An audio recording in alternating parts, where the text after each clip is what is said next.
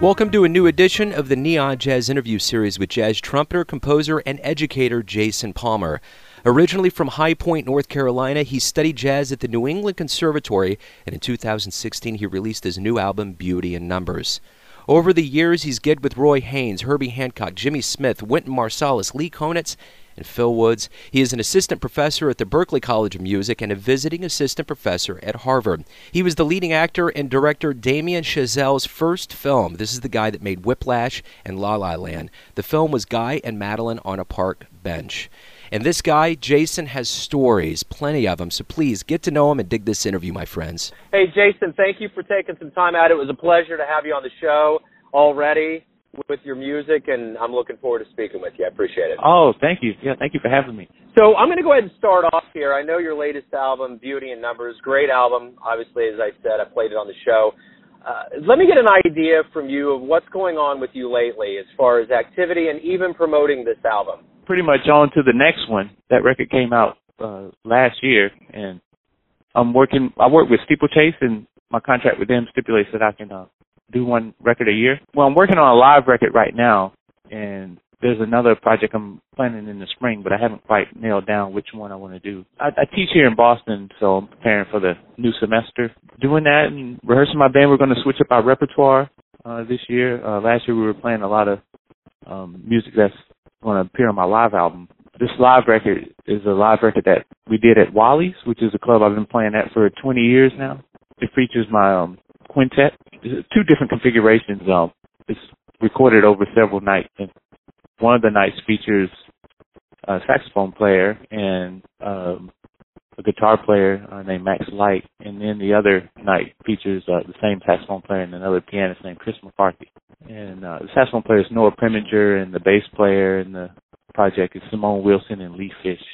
Lee's on my Beauty in Numbers record. But, yeah, I do one record a year, so I don't really go in terms of promoting my records. I usually just record just to get my compositions out there to the world because I compose so much, and I don't really put out records in order to try to, get more gigs or anything. The distributor at Steeplechase, he sends out records and everything for me. He has a list, a really pretty big contact list that he sends out records to. So hopefully it reaches ears that way. Absolutely. Let me ask you about Wally's. I'm always interested, especially in the world of jazz, at these long tenures that you can have at these clubs. What is it like to go in there on a regular basis? Does it feel like home? How do you feel about having a secure gig all the time there? Yeah, it's really afforded me the ability to compose as much as I have because I have the ability to have a steady band that I can write for, and throughout the years, a lot of students graduate and they move on, so I have to find another person, so then I have to write to fit that person's strengths and weaknesses and whatnot. So I'm really lucky to be able to play somewhere every weekend. I play every Fridays and Saturdays every night, and it's a really small, intimate place that has given me pretty much free reign to test out music. And so it's something that I wish every musician had, because back in the day, musicians were working more and they had more opportunities to play live and test material and see what works, see what doesn't work in a live setting, because, nothing can really compare to that kind of thing.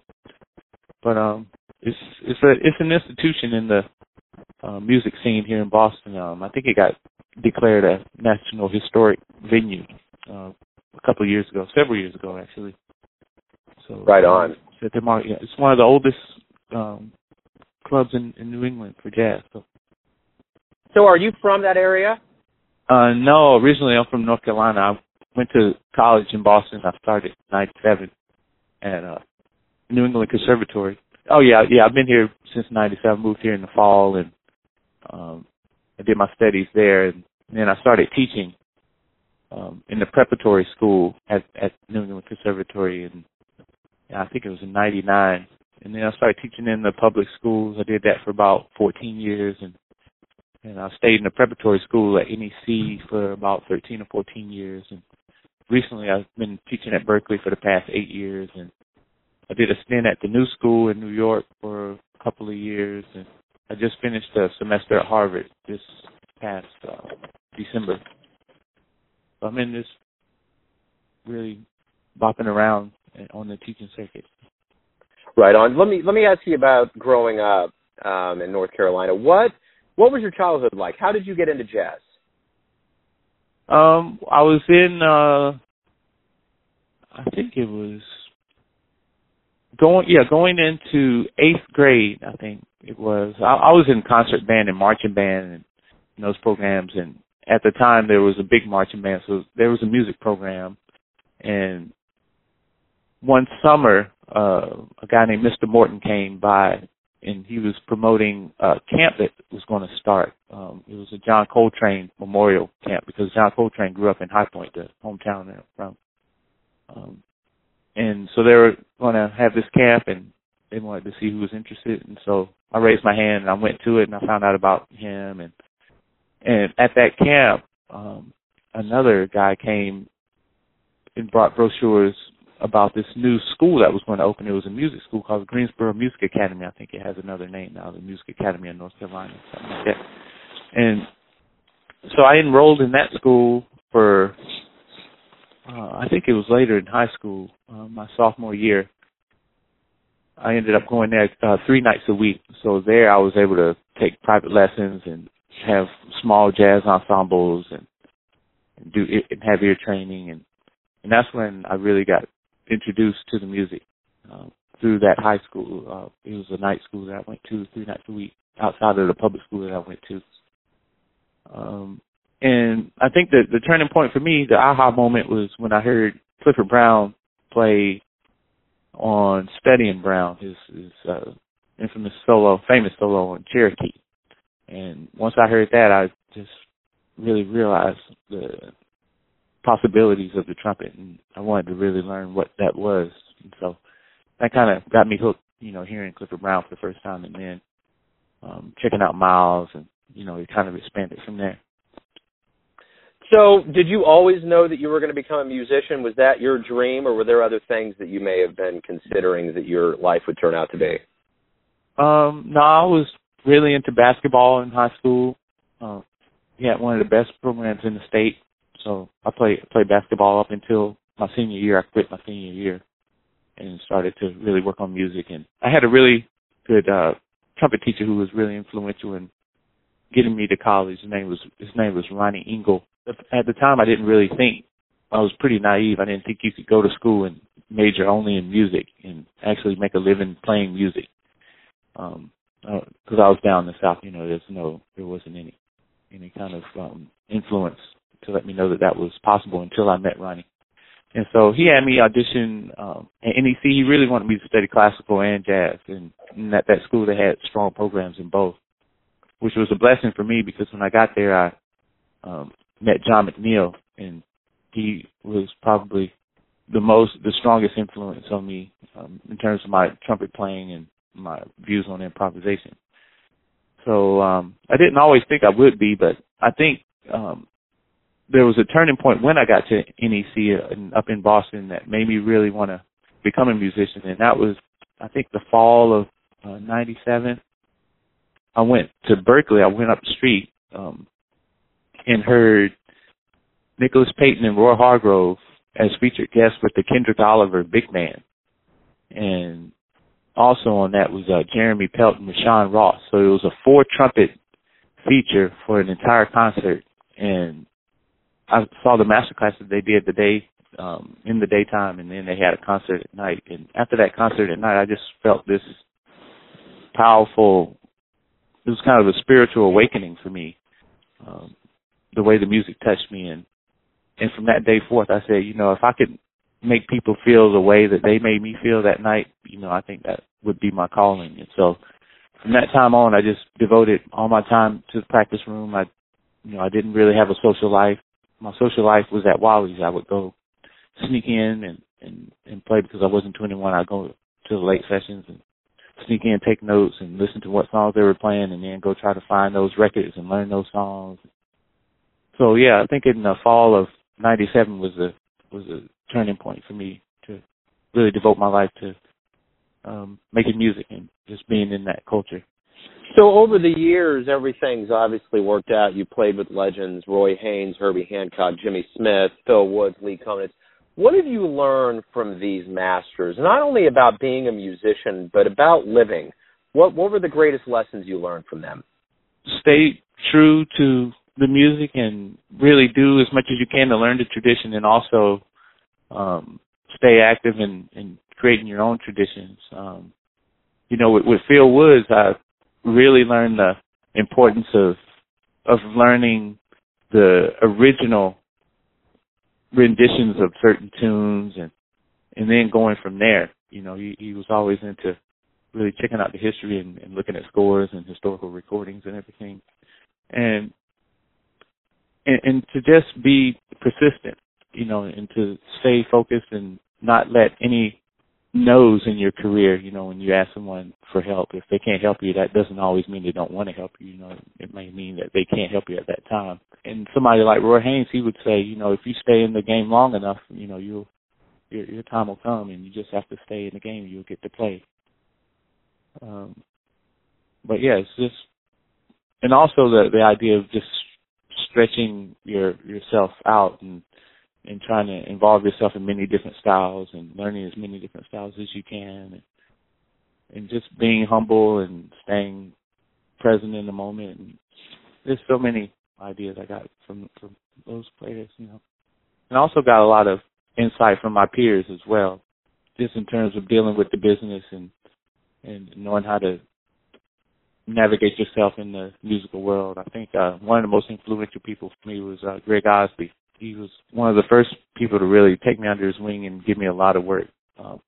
And I was in his band for a couple of years, and we did several tours in Europe, and I'd never really been to Europe. And so he really taught me the ins and outs of being on the road and how to survive on the road. And I really thank him for it, because that was kind of a springboard. I got a lot of other opportunities from playing with him. I got my first record deal and stuff. So, yeah, he was really influential. Over your career, you've won awards. In 2014, you got the French American Cultural Exchange Jazz Fellowship. You've been recognized throughout your career, and I don't want to know what the favorite award you have is, but what one did you get that surprised you the most, that you just didn't expect? Every one of them I really didn't expect. Well, there was one here in Massachusetts. They have a Massachusetts Cultural Council Fellowship Prize, and every other year they switch the groupings of art disciplines that they offer. And this one particular year I applied, and it was in the field of composition. And so I sent in some songs off of my first record, and I ended up receiving one of those fellowships, and I was really surprised that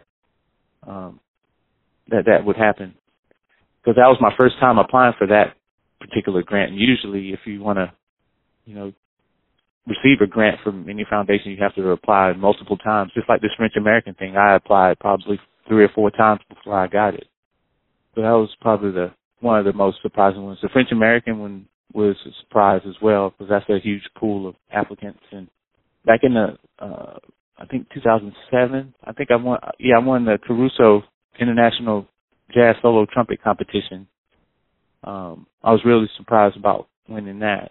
I think anything is surprising nowadays, because there's so much competition and everyone's working hard, so a lot of times it's just it can be a pick of the draw, as to who wins what, but you're on the other side of it, so you never really can tell when you're dealing with the subjective art form. You can kind of thank the energies in the sky to say, oh, what I was playing or what I played really touched that person on that particular day, so far as what the judges would hear and stuff. So, and I've been on both sides of it too. I was on a couple of panels a couple of years ago for these certain grants and stuff, so I really got to see how they work and what they have to deal with and how many applications they have to sift through and how much time and energy it takes to invest in each applicant, so I've kind of learned a lot in that aspect too. You've been on over 40 albums as a sideman, 8+ on your own name. You're on Steeplechase. How do you feel about your career? How everything's gone as far as recording? You're an educator. You perform. How do you think things have gone at this point? Well, I've been really lucky. Yeah, that's probably where I would say there's a lot more I want to do if there was more time in the day. But you know, I have a really great family, and so you know, I can't really complain. You know, I think in this year I want to do more to be of service to the community.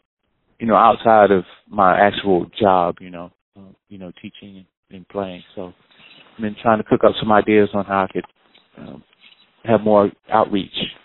What about your acting career? I noticed that you've been in multiple productions. Talk to me a little bit about how you got into acting and how that plays into your life as an artist. Oh, I'm not really an actor. I haven't done anything besides The Guy and Madeline. And that was kind of that was a funny story. I don't know how much time we have, but I'll give you the synopsis about how that happened. Damien Chazelle, he actually won, I don't know how many Golden Globes yesterday. He's the director of La La Land, the movie that's out now. Yeah. But his first film was Guy and Madeline, and I starred in that movie. And initially, he came down to Wally's looking for a drummer to play the main part in Guy and Madeline, his first film. And he came on a night when I was out of town, so I wasn't there, but the drummer in my band was there. So Damien, who's a drummer himself, asked Lee, my drummer, if he'd be interested in, being in this movie that he was putting together for his thesis project at Harvard. He's a film student, Damien was. And so Lee wasn't interested, and so Damien left, and he came back a couple of weeks later when I was there playing, and then he had a change of heart and wanted to have a trumpet player in the lead role. So he asked me if I'd be interested. I was like, sure. Didn't really think anything of it, because I get those kind of inquiries every so often. So I said, yeah, sure. And I gave him my info, and he called me a few days later and said, yeah, can you come over and shoot some scenes and meet the other lead actress, Desiree? And I was like, sure. And so we shot some scenes, and that began a 2-year process of putting together Guy and Madeline. And so this was one of the first films in the mumblecore genre of film, which I hadn't heard anything about. But I guess it's a form of film that involves actors who've never acted and, improvisatory scripts and everything. And so this movie, Guy and Madeline, the everything was improvised. The music, there's a lot of improvisation in the music, in the score, and all the dialogue was improvised and everything. And so he put that film together, and then he submitted it for his final project at school, and he also submitted it to a lot of film festivals and competitions around the U.S. and around the world. It started to pick up a lot of traction, and it ended up in the Tribeca Film Festival the following year, and that's when everything started to take off. He got big distribution and everything. And it played in all 50 states and in movie theaters and everything. And so I got to walk the red carpet, and I did a bunch of interviews for that film. But I think it was something that was pretty foreign to me at the time. And if asked again, I wouldn't prefer to play that big of a role in a film. He had asked me to be in La La Land, but I couldn't make the date that he wanted to shoot things. I think he was doing it in L.A. at the time. But, it was just a snapshot in time in my life. And, I think it was fun. It was fun when I met a lot of cool people. And just throughout the years, I've kind of run into people, and they say, oh, yeah, I remember that movie. Oh, yeah, you blah, blah, blah, blah, blah. So it really hasn't affected me in the aftermath of, all the waves that movie had. It's kind of, I think it's going to have a little surge of popularity now since La La Land's done so well. And La La Land's a bigger version of Guy and Madeline. The plots are pretty parallel in those two movies. So we'll see. I haven't seen La La Land, but I'll see it soon. Yeah, right on. So let me ask you this. Speaking of a snapshot in time, so to speak, In the lore of jazz history, if you could go back in time, get into a time machine and see a musician or a performance, where would you go and who would you want to see? Oh, geez. There's probably no one player. I'd love to see Clifford Brown, of course, any configuration with any band. I would have loved to have seen Booker Little or Rashawn Roland Kirk, just any of the great players who had, really strong convictions in their playing. Mingus, Duke Ellington, Louis Armstrong, Woody Shaw. I couldn't really nail it down to one. Clifford Brown came to mind first because, I don't know, his life was so short and his impact was so strong that, throughout my life I haven't met that many people that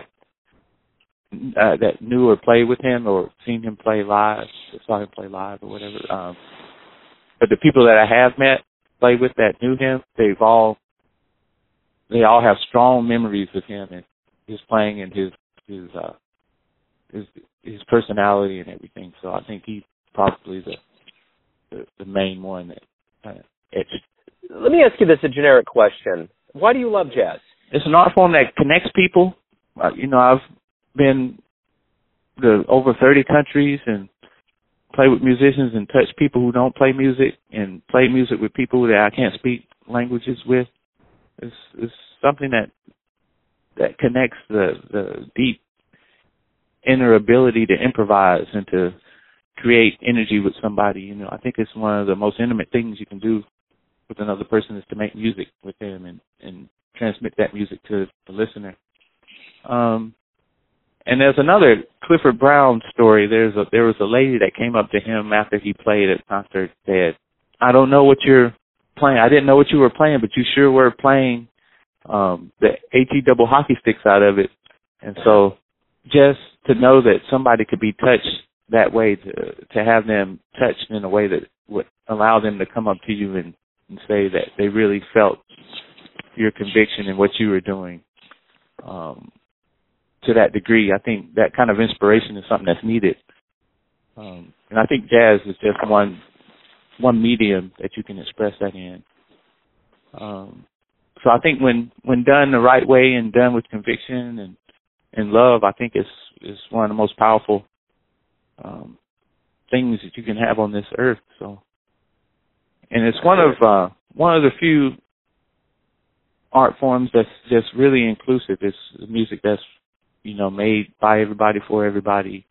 And so I think it's one of the things that can really show the greatness in humanity. In this country alone, it was one of the first integrative things. Teddy Wilson, he joined Benny Goodman back before baseball integrated. So and Louis Armstrong had Jack Teagarden. I think that was even before baseball integrated. So it can really bring together different cultures and everything. So I feel lucky to be a part of the culture in that way. So beautiful. Everything's going to come down to this final question here I want to ask you, and it's this. Everyone has a version of you, your family, your friends, your fans, business associates.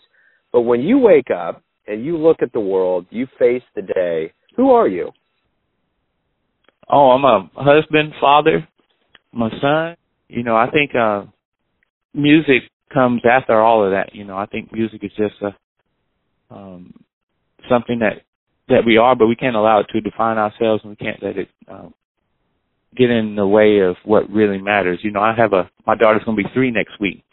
When I wake up and I think about them, and I think the work that we do kind of reflects how we are in terms of how we relate to those that we love. You can't really separate the two, how you treat others and everything that has a direct correlation to how you play music, how you compose music. And so I think I've always tried to put that first, to be the most empathetic, compassionate, human being as I can. So just try to live in the light and everything. So, yeah. Perfect. That's a great way to wrap everything up. Jason, thank you for taking some time out. Thank you for the music and your stories. I appreciate it. Oh, thank you, Joe. Thanks for listening and tuning in to yet another Neon Jazz interview, where we give you a bit of insight into the finest players in New York, Kansas City, and spots all over the world, giving fans all that jazz. And thanks to Jason for his time, his honesty, and stories. If you want to hear more interviews, go to Famous Interviews with Joe Domino on the iTunes Store, visit neonjazz at youtube.com, or for all things Neon Jazz, go to the neonjazz.blogspot.com. Until next time, enjoy the music, my friends.